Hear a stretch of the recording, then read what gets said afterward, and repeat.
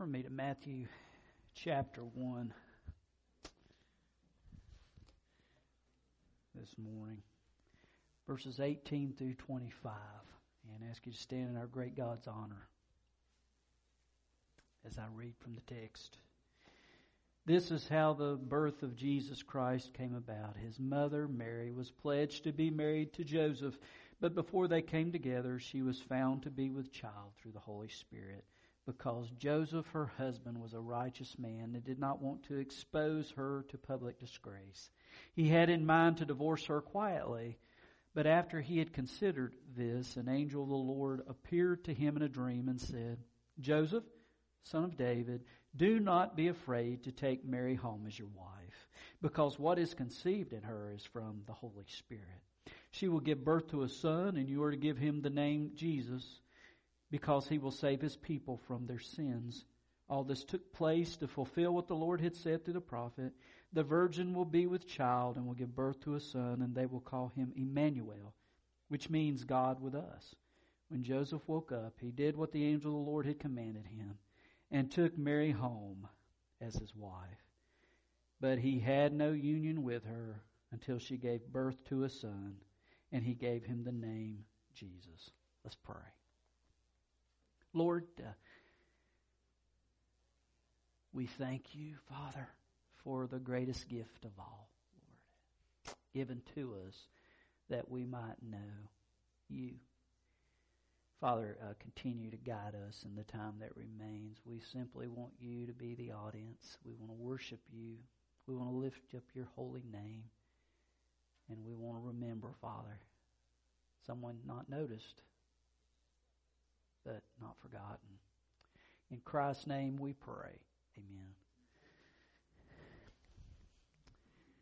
It's interesting as we think about Joseph. In history and in Scripture, he's not typically in the spotlight, but he is in the light. He has an important role to play, even though in many ways, seemingly a small part. Although not in the spotlight, he is in the wonderful light. And it's interesting, as I look through the New Baptist hymnal, looking at Christmas songs, trying to find out any mention of Joseph, I only found 3 Christmas songs that mention Joseph. And here are the lines. In Angels we have heard on high, see within a manger laid Jesus, Lord of heaven and earth. Mary, Joseph, lend your aid. With us sing our Savior's birth. So the first picture in the songs is he is there. The baby's just been born. And he's looking at that baby. And the call is, break out in song, Joseph. I wonder if he was there at that moment, if he thought back to the angel who spoke to him in the dream and said, this is the one who will forgive sin. I love that song, Joseph's song, and there's a line in it that says, how can a man be father to the Son of God? And yet at that moment, he sang. Guys, we have a song too. And sometimes we feel that we are unnoticed. Sometimes we feel like, I am not in the spotlight. But let me remind you, you are in the light. The light of Christ. Now, second hymn that mentions him. Oh, come little children. Oh, there lies the Christ child on hay and on straw. The shepherds are kneeling before him with awe. And Mary and Joseph smile on him with love. So first, there's a command to old Joseph sing. Secondly, just to smile. Sometimes we ask ourselves, what can I do for God? How can I make this big difference in the kingdom? Well, a command that was given to Joseph that I think happens to us when we feel insignificant and forgotten. Smile. Let the joy of God show up on your face. That you've been forgiven. That the weight of this world is not yours to hold or to bear, but that it was bore upon the cross. The smile. And then the third song, Sing We Now of Christmas. In the stall they found him, Joseph and Mary, mild and seated, round the manger, watching the holy child. Just watching. Now I imagine through those years of Joseph and his role, man, he sang as he thought about about this boy growing up before him. And I imagine there were smiles that occurred, and he watched. And you talk about as tough as it is to be a parent, I've about give up on giving advice. I tell you what. And certainly, how can somebody be father to the one who is his father? God himself. It's interesting. There's no words that come from the mouth of Joseph in the songs, in these Christmas songs. But as you open up the Scriptures, in the book of Mark, Joseph's not even mentioned. He's not even in the Gospel according to Mark. In the other three Gospels, we see his obedience. We read about the dream, about his actions. But there is no recording of anything he said. We don't know in the Scriptures any of the words that came from Joseph. It's like a narrator is giving us insight into Joseph, but we don't hear personally from Joseph. But as we look in the Scriptures, in the Gospels, we see some hints. And that's what I want to look at this morning, just briefly touch upon these hints that reveal to us Joseph. We have mention of him in Jesus' life up to the age of 12. We don't hear about him after that. Many scholars and historians believe that sometime 12 to the ministry of Jesus, Joseph may have died, because we don't hear any more about him. He is no longer in the picture. But let's just look at a couple of clues in the text here. In what we just read in Matthew chapter 1, verses 18 through 25. In verse 21, we read about this dream. And in the dream, we're told that she'll bear a son, and you shall call him Jesus. And so what did he do? He obeyed. He called him Jesus. See, as was mentioned in the skit, it was the tradition in the Hebrew family that when a baby was born, the dad, to signify this is my child, he would place the baby on his lap, on his knees. And in this instance, he was not placing a child that he was the birth father of upon his knees, but he was making a statement that I will be there. I'll be there for this little one. I will give my life to him. I will love him with all of my heart. I will adopt him. And so there's every reason to believe that is certainly what he did. Mary also certainly viewed Joseph as a father. Look at the Gospel according to Luke chapter 2, verse 48.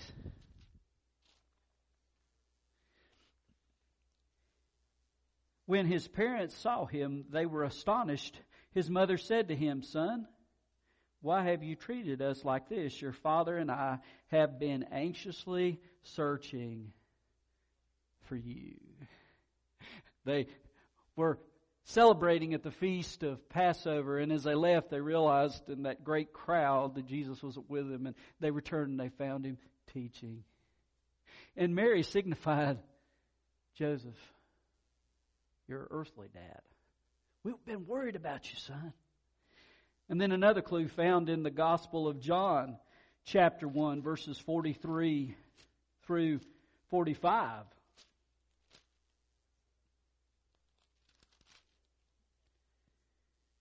The next day, Jesus decided to leave for Galilee. Finding Philip, he said to him, "Follow me." Philip, like Andrew and Peter, was from the town of Bethsaida. Philip found Nathanael and told him, "We have found the one Moses wrote about in the law, and about whom the prophets also wrote, Jesus of Nazareth, the son of Joseph." You see, he was known as Joseph's boy.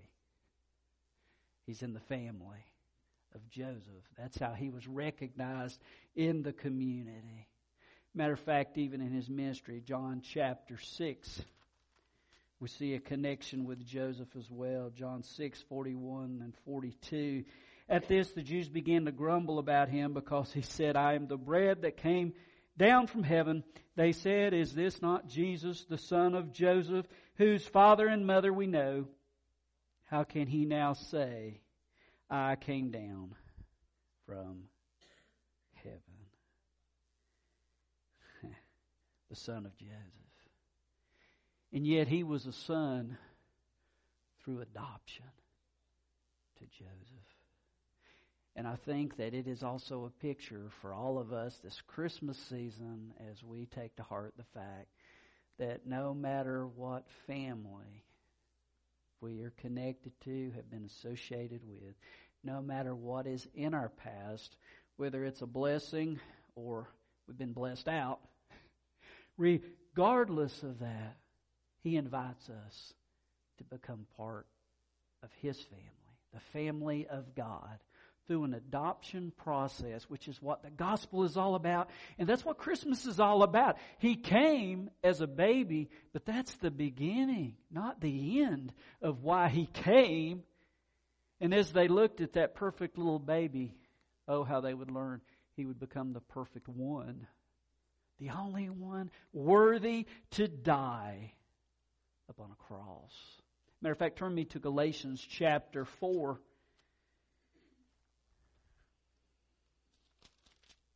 Verses 4 through 7. "But when the time had fully come, God sent his Son, born of a woman, born under law." You see, he's fully God, but he's also fully human. Born under the law. And what is the law? It is the commands and the demands of God that are required to be accepted into the presence of God. He came born under the law. He came in human form. Why did he come? To redeem those under the law, that we might receive the full rights of sons. We were born under the law. We are in trouble because we cannot in and of ourselves keep the law, but he was born that he might redeem us from the penalty of the law. Verse 6, "Because you are sons, God sent the Spirit of his Son into our hearts, the Spirit who calls out, 'Abba, Father.' So you are no longer a slave, but a son. And since you are a son, God made you also an heir." See, the Scripture tells us because of sin, we are slaves in sin. But there is one who came and adopted us into his family to redeem us from that sin and to make us part of that heirloom. God's family. To be grafted in and be his. Man, what an awesome adoption that it means to be forgiven. That's what Christmas is ultimately about, is that forgiveness. In our text in Matthew chapter 1, verse 21, the angel said, "Joseph, son of David, do not fear to take Mary as your wife, for that which is conceived in her is from the Holy Spirit." This is a miracle what has occurred, Joseph. It is not what it appears to be. Mary has not been unfaithful to you. She's not been promiscuous apart from you. This is a work of the Holy Spirit conceived in her. She will bear a son, and you shall call his name Jesus, for he will save his people from his sins.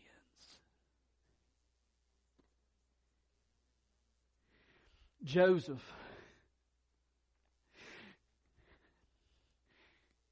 what a role. He's not the true father of Jesus, but he's been given a role to serve as a stepdad of the Son of God. As he watched this one who was his son and then come to a point at some time in his life to realize he had become a son in the family. Romans 8, verses 14 through 17. Wonderful chapter of the Bible, Romans 8. Starting at verse 14, it so beautifully reads, because those who are led by the Spirit of God are sons of God. When you're part of the family, His Spirit leads. He speaks to you. You recognize His voice. He guides you. He leads you. Why? Because it is the very Spirit of God who lives in you. That's what the Scripture teaches us. Verse 15, it says, for you did not receive a spirit that makes you a slave again to fear, but you received the Spirit of sonship, and by Him we cry, Abba, Father. You see, what the Scripture declares is that at that moment of being born anew, born again, becoming into the family of God, being adopted, being a child of His, when we receive Him, our spirits within us cry out, Dad. You're my dad. And this is what separates Christianity from the other religions. It is not a God who wants to zap us. It's a God who wants to hug us. It's not a God who wants to get rid of us, but a God who wants to embrace us. Man, it's being chosen by Him, being brought into His presence. Scriptures, it's just so beautiful. The Spirit Himself testifies with our spirit that we are God's children. Now if we are children, then we are heirs, heirs of God, and co-heirs with Christ, if indeed we share in His sufferings, in order that we may also share in His glory. And we come into His glory. And let me just close here with a scripture in Revelation chapter 2, verse 17.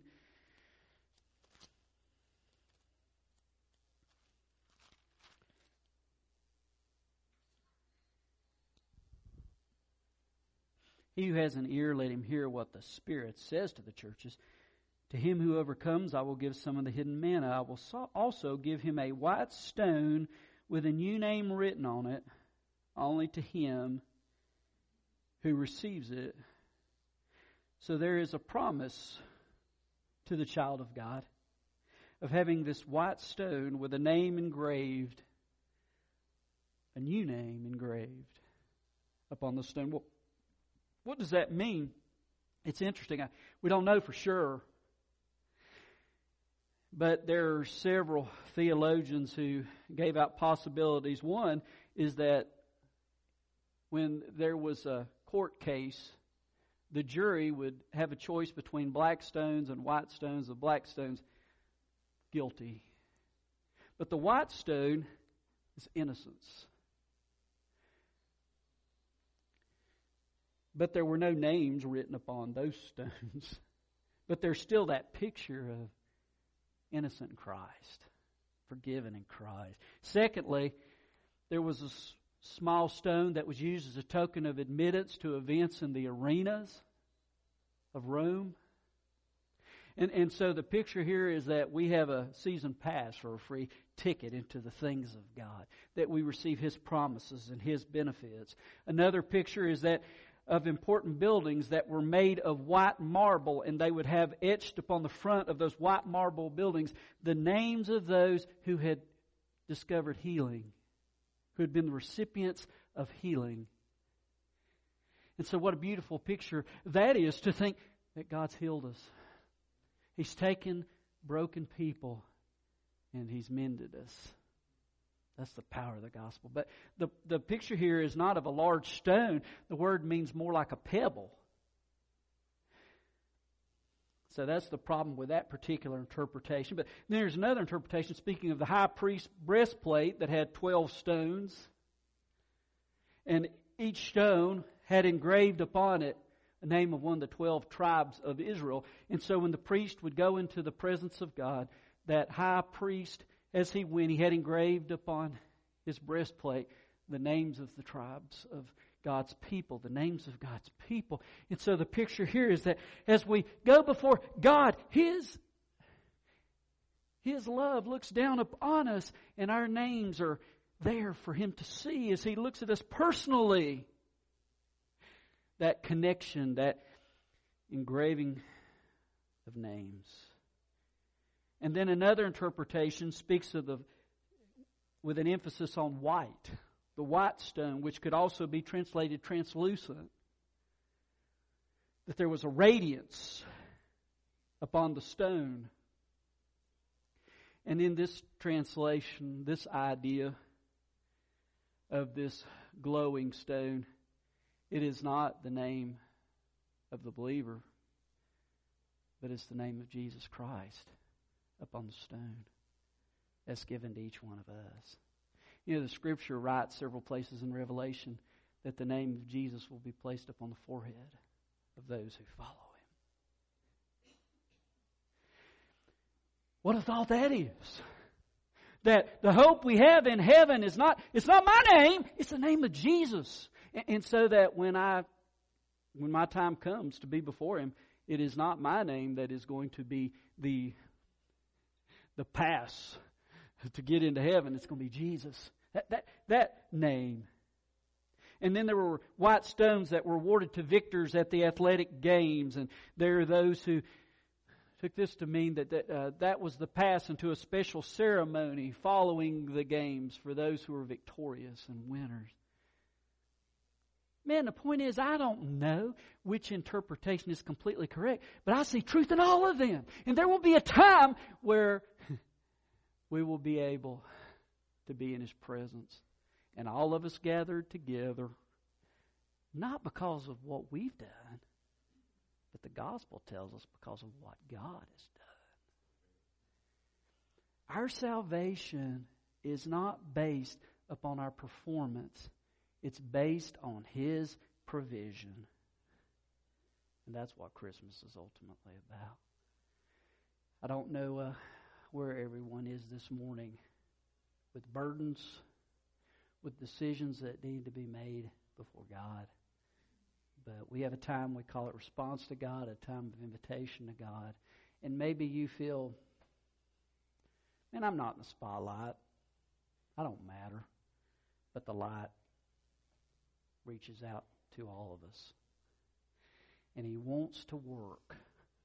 So with an altar that is open and with a chance to respond to Him, I just ask, will you obey His call? Let's pray. Lord, I thank You for being with us. I thank You for reminding us of Joseph, Lord, who adopted Jesus as his own. And would at some point, I believe, understand the power of being adopted by the Son into the family. Father, if there's one here this morning that needs to become part of the family of God, what a great chance to do that, to say yes to that and to come and, Father, to receive that wonderful invitation to join the family, to find forgiveness, and to find out that I matter to the living God. Father, may You do such a work among us. In the name of Christ we pray. Amen.